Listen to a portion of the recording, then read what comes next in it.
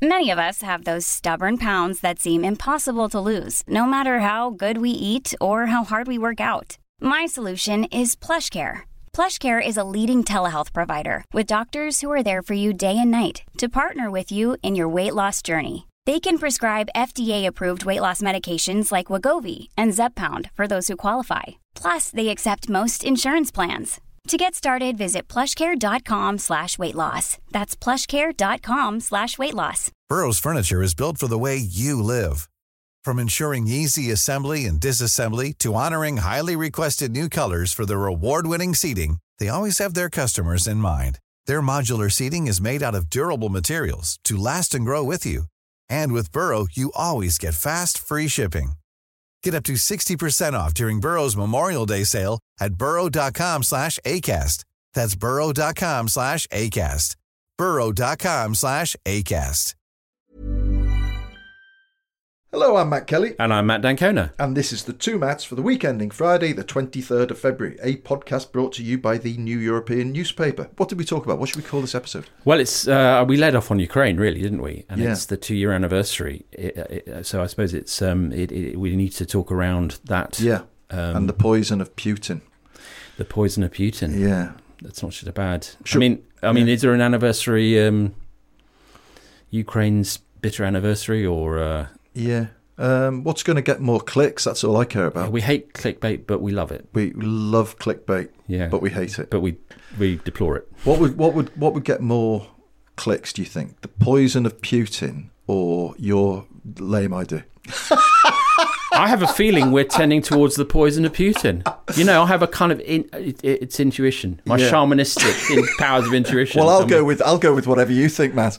Let's go with the power of Putin. The poison of Putin. The poison of Putin. Okay. All right, the poison of Putin. Okay, so this is the Two Matts, episode 33, The Poison of Putin. Enjoy. Enjoy.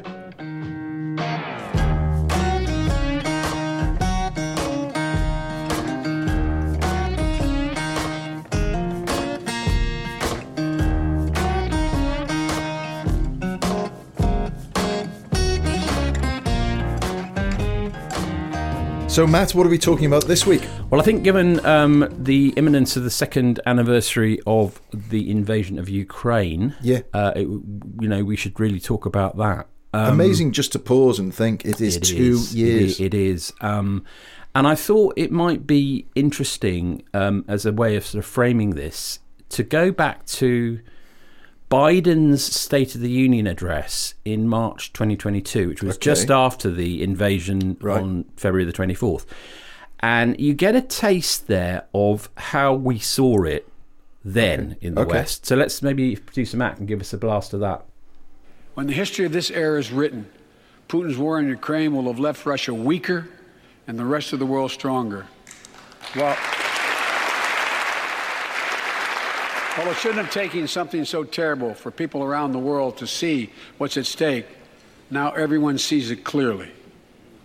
We see the unity among leaders of nations, a more unified Europe, a more unified West. We see unity among the people who are gathering in cities and large crowds around the world, even in Russia, to demonstrate their support for the people of Ukraine. In the battle between democracy and autocracies, democracies are rising to the moment. So that was 2 years ago. Yes, and he went on to talk about, how history will recall this as a great moment. And have democracies risen to? Well, this is the thing: is that I think there's some very interesting psychology at work here, which is that the background is that America thought privately that Russia would win very quickly, and General Mark Milley, who we've talked about on the pod before, the chairman of the Joint Chiefs of Staff at the time, was telling congressmen in early February 2022 that the Russian military might win in 72 hours. Yeah. So then what happens is there's a huge surprise, which is Russia doesn't win quickly. And we overcorrect in the West. I think that's what happened. And I went back looking at what I wrote at the time, and it's interesting because I was troubled at the time by what I called the group hug in the West. There was a kind of, free world united, Putin bound to lose, Russia clearly on the verge of industrial and military collapse, and a lot of self-congratulation, frankly, which, verged on hubris and was treating the victory as a fait accompli in the first weeks of what. And, there were some good... there were some good things. Do you remember the convoy leading to Kiev, that long convoy leading down south to Kiev, and it was halted, and then there were a series of victories, in Kharkiv and then in Kherson, and there was reason to feel that Putin might be, halted, brackets, finished off. Yeah. And then it turned, and suddenly last year, 2023, there was, defeat in Bakhmut, and then the much vaunted summer counteroffensive by Ukraine didn't happen. No. And then very recently, the capture of by Russian troops of Avdiivka. Mm-hmm. And then you've had things like Zelensky firing his top general Valery Zaluzhny, who wrote this extraordinary long article in The Economist, sort of criticising, it's a very odd way to do it, very public way to criticise their own strategy. And I think Zaluzhny has ambitions to become president. So that was, suddenly there were cracks in the Ukrainian regime, let alone in the West.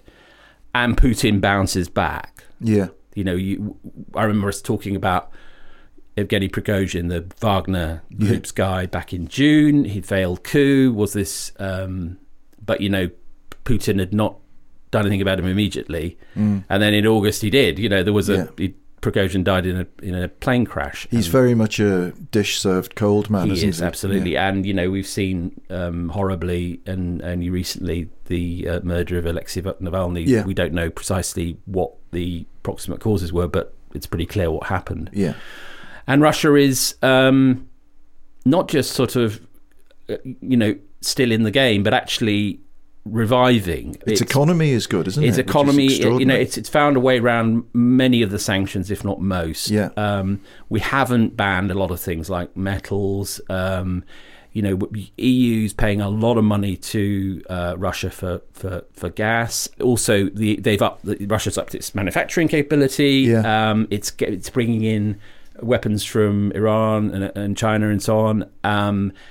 And I think the crucial thing is that Zelensky and the West underestimated the capacity of the Russians under an autocracy to withstand casualties. Yeah, so for that level of attrition. That level of attrition, they are capable. And as it was Stalin that said, when talking about the difference between quantity and quality, he said quantity has a quality all of its own. Absolutely. And they've got a lot of people. And I don't think Putin is planning to do another wave of mass mobilization before the elections, in inverted commas, in March, but I'm sure he will afterwards. Yeah. And just a worrying statistic about the Ukrainian forces is that the average age of the soldiers on the front is 43, the Ukrainians. Wow. Now that for a infantry force is way high, way high. And so I don't know about you, but I find myself extremely apprehensive. We can go on to talk about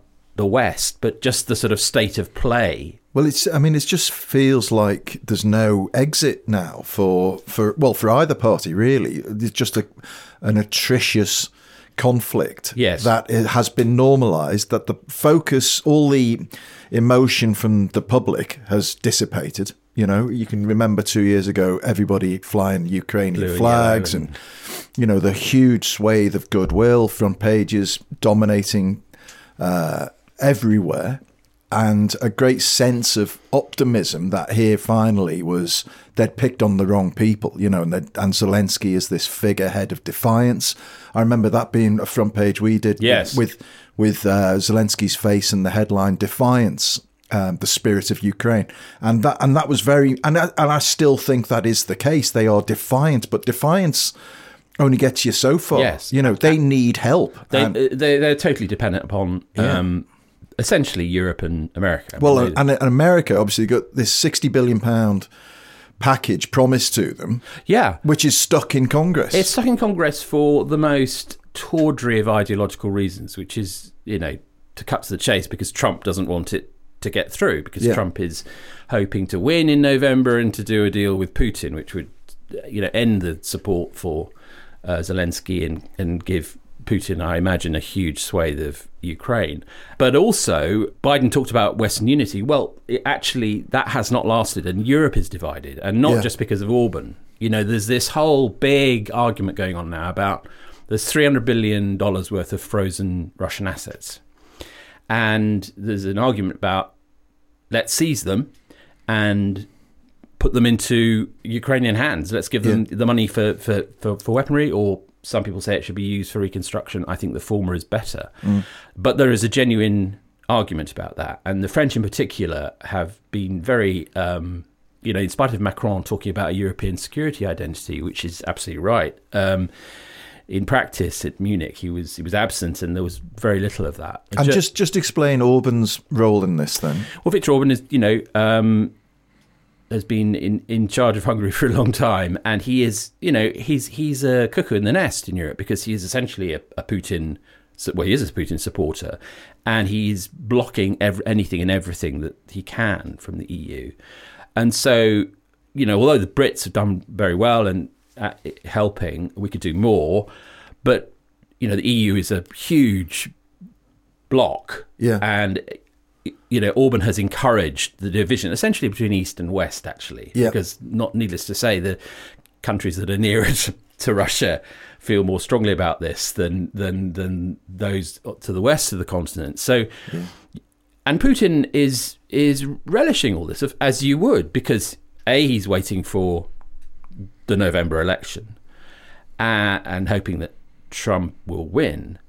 But I think it's not. I think, and Trump's recent remarks about NATO have been disgraceful. Saying he would invite Russia to, do what the hell it liked with anyone who doesn't pay their fair share. Right? I mean, this is disgusting. But would that it would just MAGA and Trump, but it isn't. That there is a general trend in America away from being the global policeman, away from the Pax Americana. I mean, never forget, it was Biden who pulled his forces and therefore the Allies out of Kabul at speed in August 2021. And he's made it clear from the start, no more forever wars.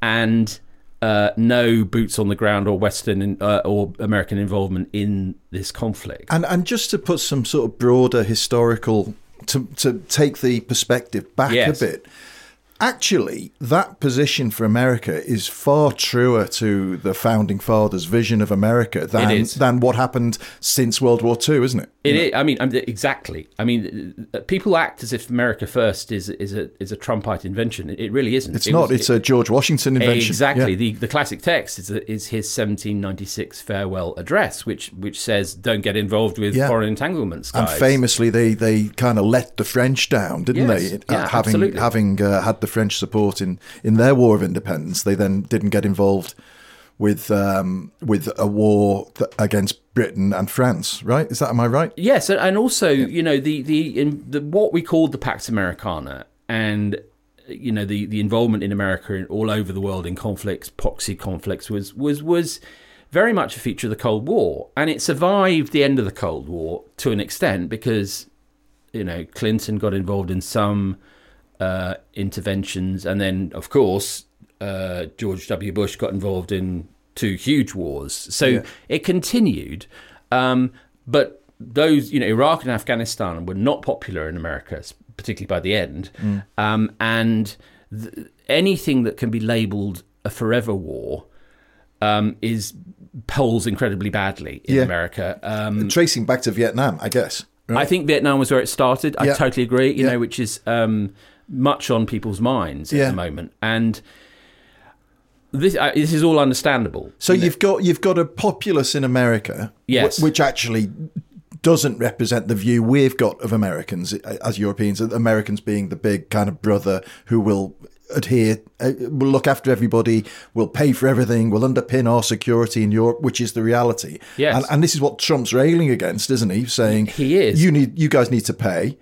But unfortunately for us, for global security, for the universal, rules-based order, it isn't just Trump. He is the most vulgar, crude, disgraceful spokesperson of that view. Yeah. But it is broader than that. Yeah. And we have to, in Europe, kind of adjust to this and right quick, because I think that whatever happens in November, Europe has to cope with the fact that America is not going to carry on being what it used to be. And, the thing that you hear a lot from Americans of all persuasions is, why should we pay for the world's defence to subsidise Europeans' capacity to have a generous welfare state? Right. Now, that may be unfair, I don't know, but that is how they see it. Yeah. And it's certainly an argument that you could, you can see how it flies. And you rightly described Trump, the way he frames the proposition is disgusting and violent and scary as hell. However, the point that they pay disproportionately more to look after European security is true. It's unarguable. So then, Paul Mason wrote a piece in the New European. I mean, one thing just to say in parenthesis is that anyone who hasn't bought or read or get the New European this week, because it has 3 fantastic pieces on Ukraine. Yeah. And I think Paul Mason's magisterial piece. It was brilliant, wasn't it? It's like it's one of those must-read, cut out and keep pieces. I'm always proud of the New European, but I was particularly proud of it was a great this issue. week. Great issue. And Paul very strongly made the point, which is, you can wave all your placards, you can do all of your demos and all of this stuff, and we should talk about the chaos in the House of Commons last night, not about Ukraine, but about Israel and Palestine. But you can do all of that. But at the end of the day, if you're not prepared to step up and pay for the weaponry and to really put your shoulder behind Ukraine, it means nothing. And that's inarguable, isn't it? I think that one of the points that Paul made, and I totally agree with, is that what is at stake here is not just the sovereignty of Ukraine, but a very, very big principle about not just the conflict between the free and authoritarian worlds, but, North Korea and China are watching very hard to see, as is Iran, what happens here. How, what is Western nerve like? And if you don't care about the people of Ukraine or of Hong Kong or of Taiwan, then worry about global food security, worry about supply chains, and also I think, this podcast is brought by the New European. Now, if we don't believe in the international rules-based order, then what do we?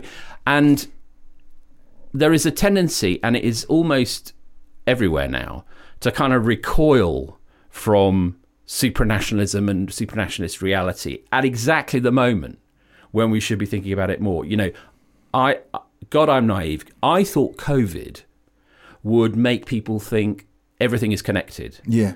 Everything is related. This is a one world situation. Right. And I thought it would have great read across to consciousness of climate change. Couldn't have been more wrong. Yeah. It turned into a nationalist competition, who could get the vaccine first, not vaccine sharing. There was almost no real supranationalism to come out of it, which is absolute tragedy. Yeah. But I agree with Paul. I think, we have to frame this conflict in Ukraine. It's not an exercise in charity. It's about collective self-preservation. Right. And I also think that there's a longer term problem, which is again connected to climate change, pandemic resilience, and so on, which is that in the West we've kind of lost our sense of the long haul. We've lost that idea of being on a war footing. And there was a poll I saw this week, which came, I think, from the Council on Foreign Relations, which is just 10% of Europeans believe we can win in Ukraine. Yeah. That's a terrifying figure.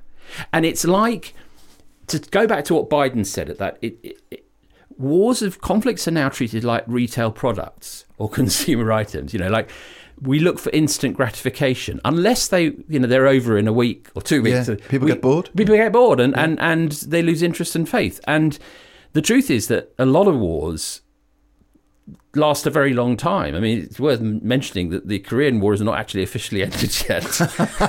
Right. It has, but but it's an armistice, right? There's been no. So we have to understand that if you want to win in Ukraine, this may take a while. Yeah, it strikes me. I don't know whether this is a good analogy or not, but it feels like the geopolitical system's a little bit like plate tectonics. Yeah. It's like the cracks are always there. The Earth might be still for a while, but the cracks are still there, and you're just waiting for them to rupture in some way. And, we've currently got a rupture, and how long that lasts, who knows? It's impossible to say. And, but what is certainly true is that at the moment, and in a way that people did not predict in 2022, Putin is in the driving seat again. For sure. And so, okay, let's try not to be too dismal about it. What can be done? It's not stalemate. It's positional warfare, which is just a jargon for, two defensive lines kind of facing a war of attrition. But we haven't reached stalemate. There are things that can be done. We need to massively increase Ukraine's air power.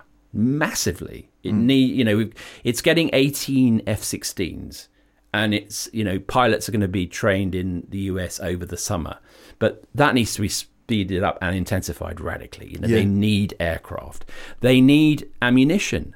I mean, Zelensky said that in their recent difficulties, one of the problems has been that and this, when you think about it, is unbelievable, that the hold up in Congress with those MAGA idiots holding the money hostage, the $60 billion, that has actually led, A, to Putin feeling emboldened, but B, to put it in sort of brass tacks, having to ration ammunition on the front. There are Ukrainian fighters who don't have the ammunition and the armour they need because in Washington there are these America First MAGA Republicans playing games. And I think it was in Paul's piece. There was a few pieces in the paper, but I think it was in Paul's piece again that he said a mate of his who'd been called up in Ukraine, because Paul spent quite a bit of time in Ukraine and in the east of Europe, had sent him a photograph of the rifle he'd been issued, and it was made in 1944. 1944. That's a great detail, and it told you so much, which is that, we have in our stockpiles in the West huge quantities of armaments that could be got to Ukraine within weeks, and they're not. And of course, part of the problem here is that at the beginning of the war, we did what you should never do in any form of conflict, which is reveal your hand immediately. So Gary Kasparov, I remember, said, bear in mind that Putin does not play chess, he plays poker. Right. But at the very start, Biden and Johnson, and then Truss briefly, and Sunak have always emphasised no Western involvement in, no, this is we won't go any further than that. Now, that's probably true, but you don't need to spell it out. You don't start a counteroffensive by saying, by the way, Vladimir, we're not going to hit you. We don't worry, but we'd rather you didn't. Please, and we'll try and help him hit you. You never reveal your hand. You never reveal your hand. The implication of it was that if we did so, we would be risking nuclear war, which is always true in our relations with nuclear-armed countries, of which there are quite a few now. But we kind of have to make there is a kind of, you can't split the difference decision here, which is there's a cruelty to Ukraine if, in fact, what we're going to do is virtue signal and salve our consciences and say, we're helping Ukraine, Slava Ukrainia, and have concerts and blue and yellow pendants and things like that. But actually what we're going to do eventually is force them to cut a deal. Yeah. If that's the case, and I really hope it isn't, but if that is the case, then the sooner the better. Well, it would be much kinder to be honest with people. So, because there's people dying all the time. All the time. If actually where this is heading is the West backing down, then we should tell Zelensky, look, you've got until July, and then we're going to cut a deal, and you're going to lose a lot of territory. Presumably, the reason we don't do that is not international politics, but domestic, because it plays really badly. We want to not get involved in wars, but look very strong militarily, which is ridiculous paradox. And I think there is a sort of crisis of confidence and of identity in the West at the moment, which is, what do we actually believe in as far as the international rules-based order? What do we, how far are we willing to go? Yeah. And I think part of it is that there's a generation of leaders who grew up with the Cold War, then 1989, and fell into the trap. And I think I probably did to some extent, thinking, oh, that's a nice peace now. And didn't think, Russia is innately unstable. It needs 50 Marshall Plans. It needs, don't just throw at Jeffersonian democracy. Invest, give it the infrastructure that can turn it into a decent civil society as well as just a notional democracy. But we didn't.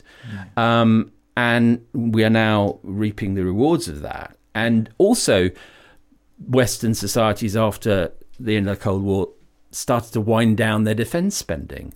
And yet now, in 2024, we find ourselves in a world that is more disorderly, more fractal. There are more threats from more directions. I can remember conversations, going back 10, 15 years, where people were saying, and people in the military, the defence secretary saying, the next wave of defence expenditure and investment won't be in tanks and planes. It'll be in cyber war. This is where the threat's coming from. And there's a truth in that. There's an element of truth. But now we're talking about, bloody hell, we need to... Where are all the Challenger tanks? Well, we've sent them already. Exactly. and look, the cruel truth about wars for territory is that in the end, you need infantry. Yeah. You can... And there's no doubt that Ukraine has been... It's a sort of multi-layered war because on the one hand, as you say, it's got 1944 rifles and moments of entrenchedness which resemble the First World War. But it's also had amazing drone technology. Ukrainians, so entrepreneurial, using 3D printers to make drones and using drones. They've actually innovated in warfare because they've used drones at sea. They don't have a navy. Like drone torpedoes, aren't they? Yeah, and they've used drones at sea. They're really amazing. To keep Putin at bay around Crimea in the sea. So that is an amazing achievement.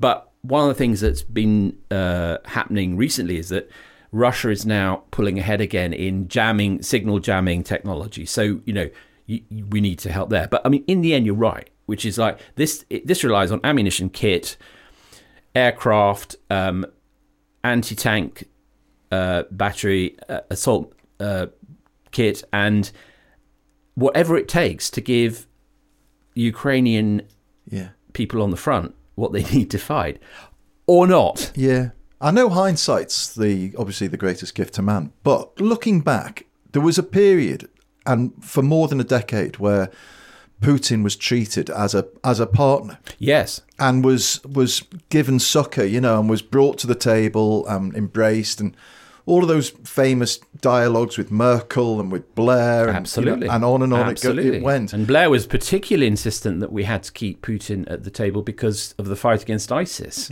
That's right. So I remember Anne Applebaum, now of The Atlantic, whose husband Radek Sikorski is now back in the Polish government, saying almost immediately after Putin was appointed and with Yeltsin's patronage, this guy's no good. Yeah. He's FSB, ex-KGB. He's a thug. He will crush the oligarchs or tame them, and he's an autocrat in waiting who wants to recreate Greater Russia. And she wrote this, and the pieces are all there to be read, way back to when Putin started, and everyone said, no, Putin's the new thing. He's a modernizer, and Anne was right. Anne what a mistake! Right. What a historic mistake! It was a historic mistake, and I think that it was confirmation bias, really, because we wanted to believe that this, because he was quite young when he took over. It's a long 25 years ago now. Yeah.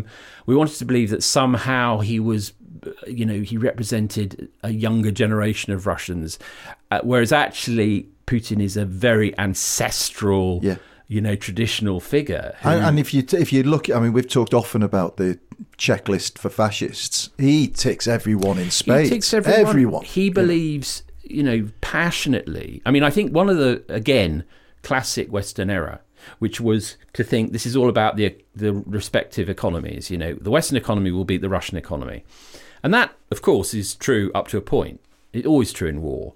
But to an extent, I think people underestimated in February 2022. This is a war about ideas as well. Yeah. So the Ukrainians have really, really, really solidified in their sense of Ukrainian national identity. You know, they will not yield on that. This conflict has given them a sense that, no, you know, we're not going to be drawn back into the Russian Empire. Yeah. But on the other side, you have Putin, who's, you know, as he showed in that insane interview with Tucker Carlson, he really believes in this sort of quasi-mystical greater Russia idea, you know, which is deeply connected with the Orthodox faith and with history, a slightly bowdlerized version of history.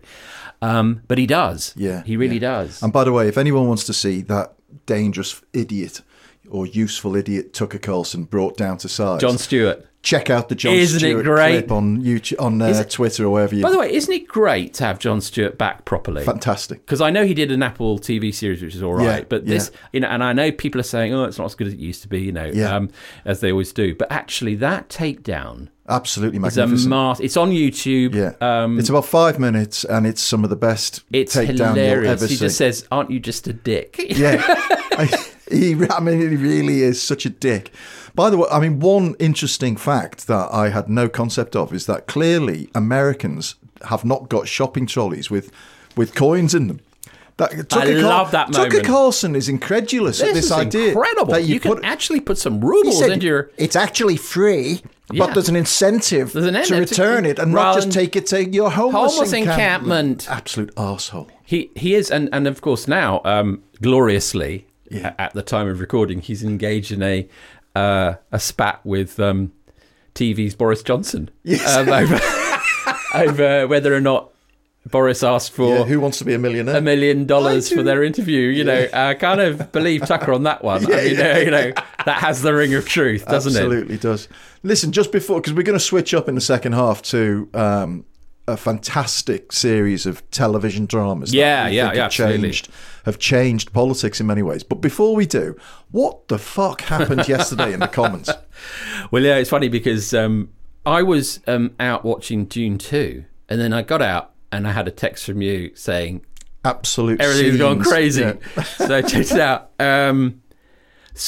Okay, well, let's not... I have to go into the weeds a little bit. Yeah. But I'll try not to go too much into the weeds because it's outside the weeds that matters. Briefly, in the parliamentary system, there are 20 days set aside every parliamentary session called opposition days, which just means the opposition parties get the chance, they get control of the order paper. And Labour gets 17 and the Scottish National Party gets 3 days. And the day, Wednesday, was... the day that the SNP had and they had this very strongly worded motion on a ceasefire. Yeah. Which was kind of unambiguous, wasn't it? Unambiguous and very crisp, and you know, it was to the point.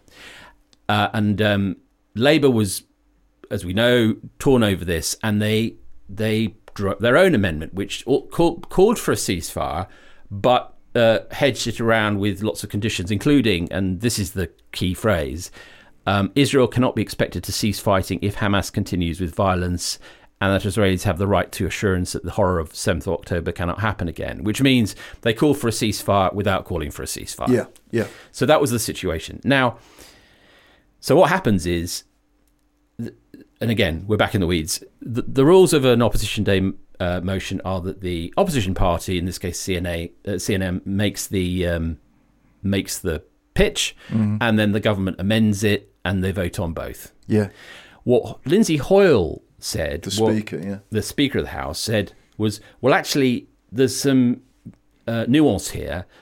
We should call Labour's amendment Labour's motion as well. Yeah. So there'd be 3 votes. Now, this is a breach of protocol, and it was interesting that his advisor, Tom Goldsmith, wrote to him immediately saying, this is not how things should be done. Yeah. And I suppose that's true, although it is, as Tom Goldsmith admitted, the Speaker does have discretion. This is only a convention, okay, to be fair to Hoyle. So what was really going on? So what happened was the SNP and the Tories flounced out, and all that happened was... So but that's critical, isn't it? That the Tories, and what I don't think has been discussed quite enough, is that Lindsay Hoyle says, or I think had an expectation that the Tories would turn up to vote. So, but they didn't. The Tories said, well, the hell with this, and went. This is very... I mean, the whole thing, I'm sure, brought back Vietnam veteran memories of Brexit. It certainly did for me. Yeah. Because I think what Lindsay Hoyle hoped was that there'd be 3 votes. Exactly. On the SNP, on Labour, and then the government amendment. Exactly. And that everyone would have the chance to and they vote. could all... And again, the bigger point he said in his head was that people are being threatened. Well, this is... And that they're being endangered, and they need to have the opportunity to say exactly what they feel. Now we're at the bone, which I think is deeply troubling, which is... I'm not actually as critical as some people have been of Lindsay Hoyle of feeling that as leader of the House, as Speaker of the House, he had to be mindful of the security of his MPs, right? Because he wanted to give them an opportunity in the Labour amendment to say that they were for a ceasefire, but not in the very bald terms of the SNP motion. Yeah. I am very troubled by the idea that and this is where I think it stops being about procedure and Masonic ritual and shouting, and actually gets into the way that this conflict is dividing nations and societies in the world. It is, you know, as I hear constantly from young people, you know, it is the Vietnam of our time. Yeah. I mean, dividing them to the point where it's becoming extreme. That's the that's right. I mean, and I mean, again, to be fair to Hoyle, I mean, first of all, we know from recent history that MPs' security has become an issue generally. So Joe Cox in the Brexit campaign, David Amess killed in 2021, Mike Freer, the MP for Finchley and Golders Green, saying he's not going to stand again because of all the threats of violence. And I know anecdotally, since October 7th, I've spoken to MPs of both Tory and Labour who have received death threats over this. You know, unless you stand up for the Palestinians, you know, we're going to kill you, we're going to kill your kids. Now, unbelievable. That is really terrible. So I have a measure of sympathy for Lindsay Hoyle for thinking I have to respond to this, but there are more important to me than what the rules are governing opposition days.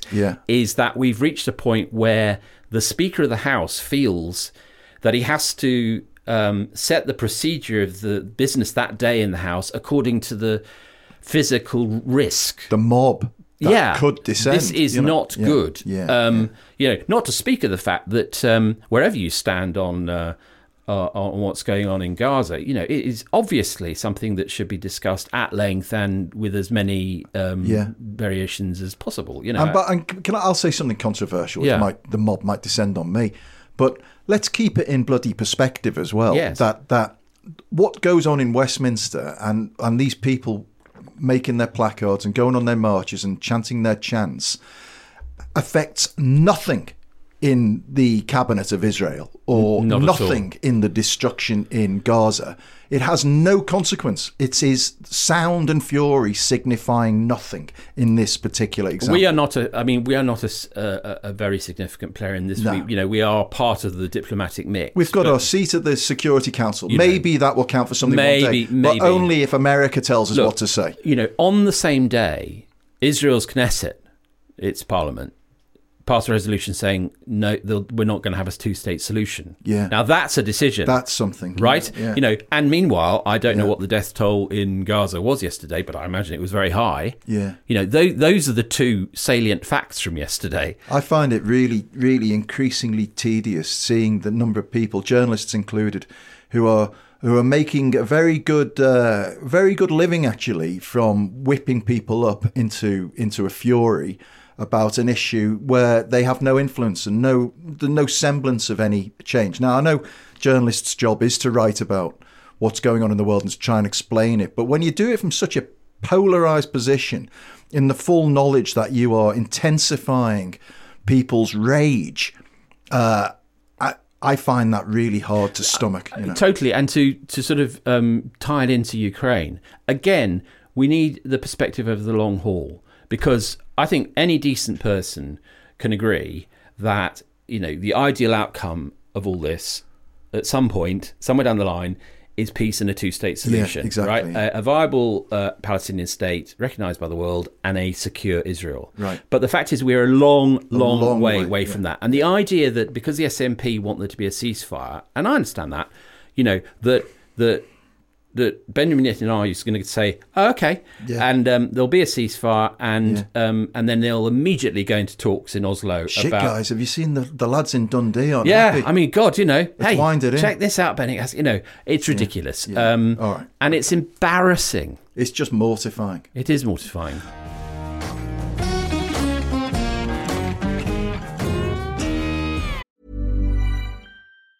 If you thought the only way to get a more defined jawline with natural-looking results was through surgery, think again. Juvederm Volux XC is a non-surgical injectable gel filler that improves moderate to severe loss of jawline definition and can help you achieve natural-looking results with little downtime. Even better, this improved definition lasts up to 1 year with optimal treatment. No maintenance required. Improve jawline definition for a smooth, sculpted look with Juvederm Volux XC. For important safety information and to find a licensed specialist, visit Juvederm.com. That's JUVEDERM.com. Not for people with severe allergic reactions, allergies to lidocaine, or the proteins used in Juvederm. Common side effects include injection site redness, swelling, pain, tenderness, firmness, lumps, bumps, bruising, discoloration, or itching. There's a risk of unintentional injection into a blood vessel, which can cause vision abnormalities, blindness, stroke, temporary scabs, or scarring. Talk to a licensed specialist to find out if it's right for you. When you're ready to pop the question, the last thing you want to do is second-guess the ring.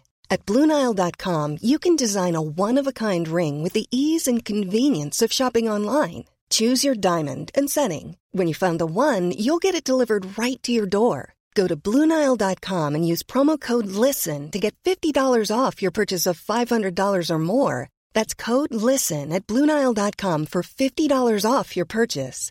BlueNile.com, code LISTEN. Burrow's furniture is built for the way you live. From ensuring easy assembly and disassembly to honoring highly requested new colors for their award-winning seating, they always have their customers in mind. Their modular seating is made out of durable materials to last and grow with you. And with Burrow, you always get fast, free shipping. Get up to 60% off during Burrow's Memorial Day sale at burrow.com/ACAST. That's burrow.com/ACAST. burrow.com/ACAST. Wow. Nice. Yeah. What you're hearing are the sounds of people everywhere putting on Bombas socks, underwear, and T-shirts made from absurdly soft materials that feel like plush clouds. Yeah, that plush. And the best part? For every item you purchase, Bombas donates another to someone facing homelessness. Bombas. Big comfort for everyone. Go to bombas.com/ACAST and use code ACAST for 20% off your first purchase. That's bombas.com/ACAST. Code ACAST. This podcast is brought to you, as ever, by the New European newspaper. And I hope you know what the New European is by now, but you may not subscribe. And I just want to say, please do, because it's the best way to support our independent journalism.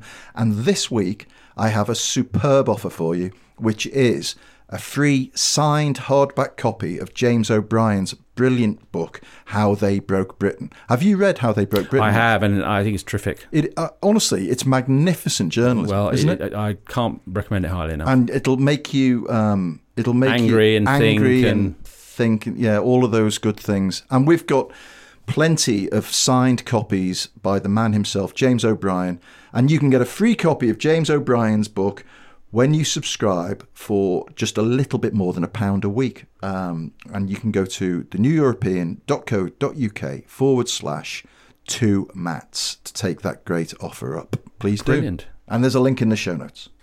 So, Matt, some amazing television on at the moment. Yeah, there is. And I guess, prime amongst it is Breathtaking. Yeah. Which is a series made by ITV. They're on a roll, aren't they? They are, and it's an extraordinary business because, as we, only in January we were talking about missed debates versus the Post Office with Toby Jones, which led to a change in the law, right? Yeah. And here we are talking about this 3-part series. You can watch all 3 parts on ITVX already, and it's about the COVID pandemic and what it was like in a hospital. And again, this is another triumph for Polly Hill, who I discovered as the head of drama at ITV, who commissioned this. She commissioned the Post Office Did one. she really? Yeah. I hope she's getting a pay rise. Damehood. So, and we're coming up to the 4th anniversary of first lockdown, 23rd of March 2020, so it's very timely. It's based on the excellent book Breathtaking by Rachel Clark, who is herself a fascinating figure. She co-wrote it with Jed Mercurio and Prasanna. Jed being the genius behind Line of Duty, and Prasanna Puwanaraja, who is both of them former doctors, by the way. Jed Mercurio is a former doctor. Yeah, so they're all. No idea. And Rachel Clark is very interesting because she was a journalist before she became a doctor, right? And she was a very distinguished journalist for the BBC and Channel 4, and then in one of those sort of extraordinary public service epiphanies, she went off and trained to be a doctor aged 29. How incredible. So I can vouch, during the pandemic, Rachel was a really brave and extraordinary person who was willing to talk to the media, and helped with.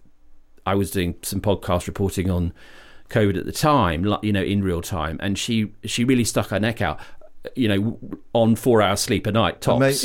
I presume she's based on the central character. Yes, so the central character Joanne Froggatt plays a doctor called Abby Henderson, in an unnamed NHS hospital, but it's very much based on Rachel's memoir, very closely, and as I recall of the book, pretty much everything that is said in that is depicted in the drama is in the book or was in other well documented cases, and it's the usual story: shortage of PPE. The Joanne Froggatt character is told you can buy kit off Amazon. I remember that.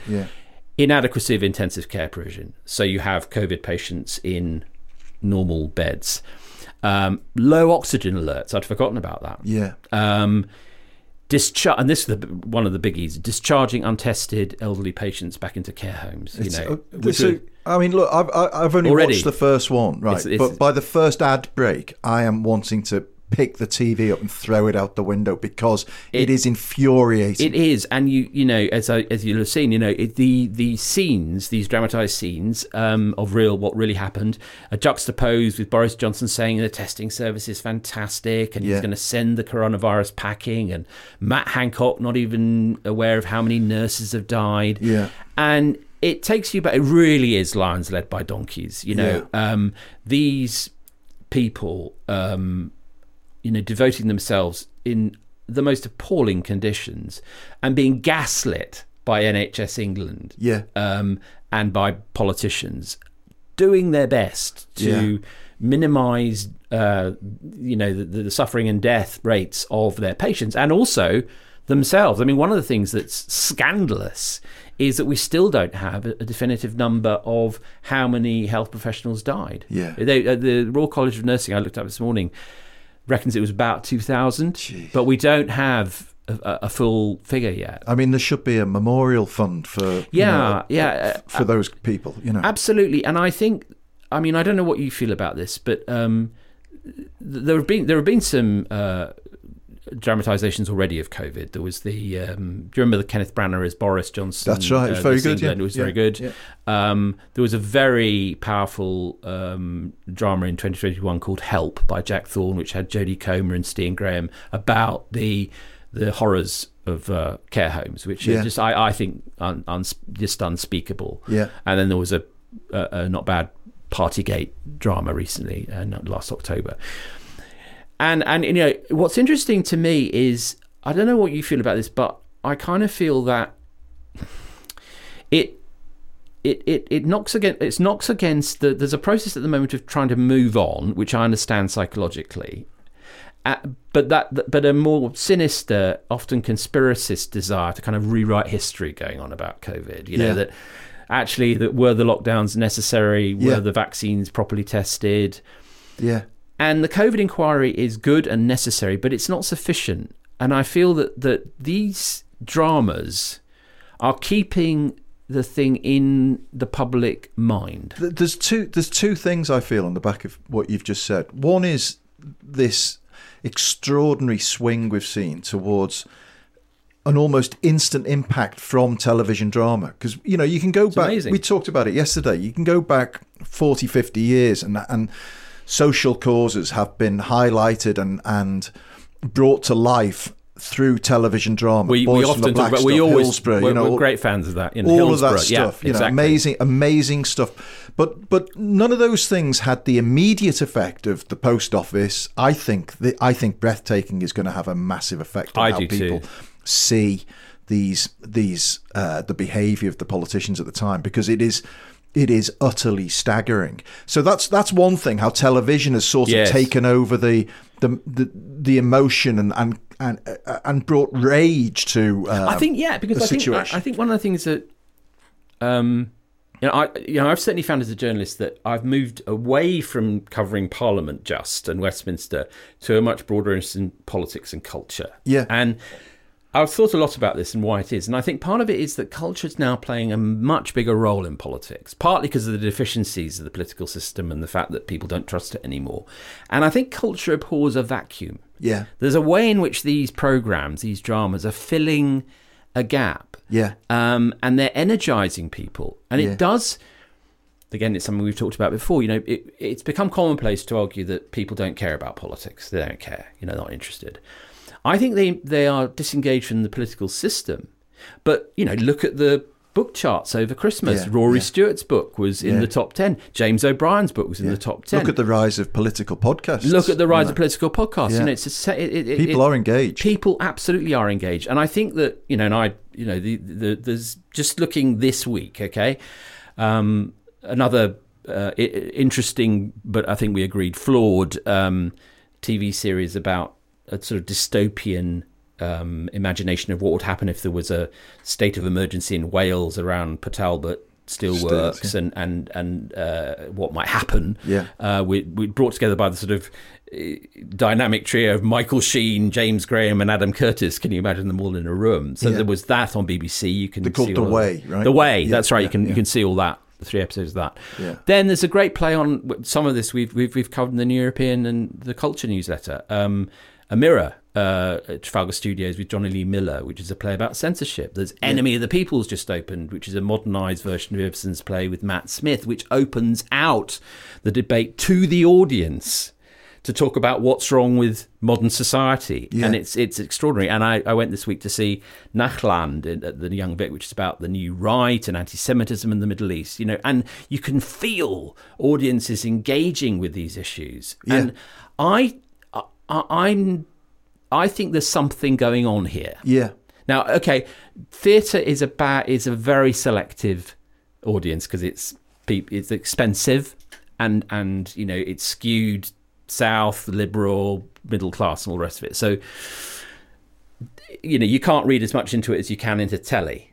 But if you look at the spectrum at the moment, there's a huge amount of amazing political drama. Why? And I think that's a very interesting and possibly quite optimistic, I hope so, phenomenon. Yeah, I think so. And it makes me, my general feeling is that the traditional media, broadcast and newspapers, have got into a kind of cycle where they want to move stuff along and they're not necessarily reflective of how people feel. And so you get this latent swell of despondency or passion or, deep interest in something like COVID. Because actually, if you looked at newspaper coverage of COVID over the last 12 months, you'd think it never bloody happened. No. It just went off the agenda.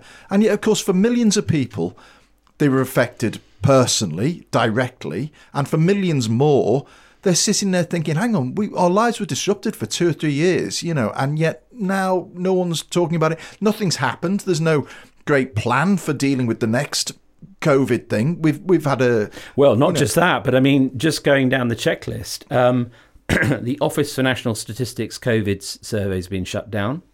The recovery trial, which was promised great things, which was researching COVID therapies, is now essentially being funded by philanthropy, not by public subsidy.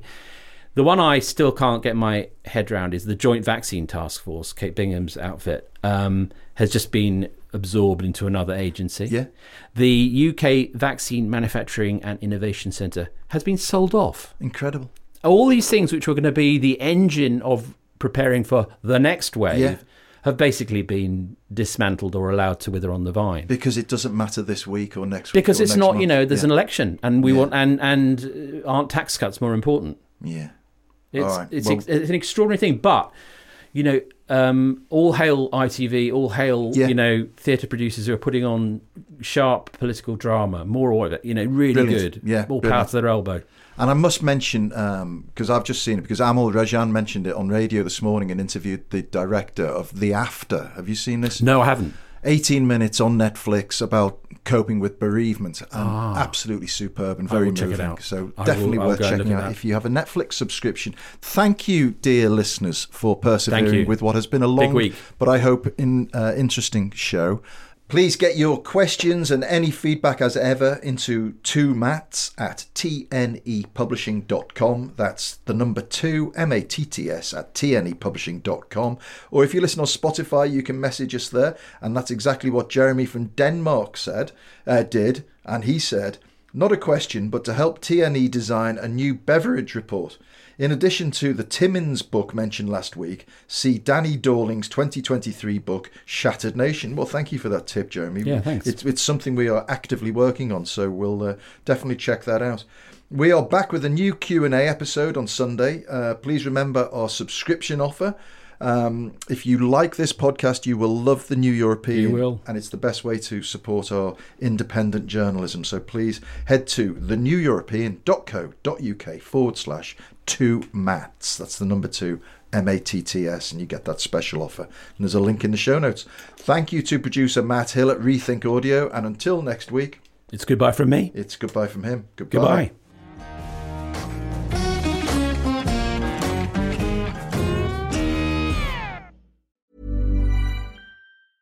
How does appreciation feel to you? A rising rush of warmth? A building wave of confidence?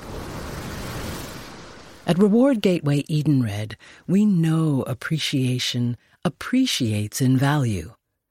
Starting with people, radiating through companies to transform their performance and productivity. Capture the power of appreciation with our total employee experience platform.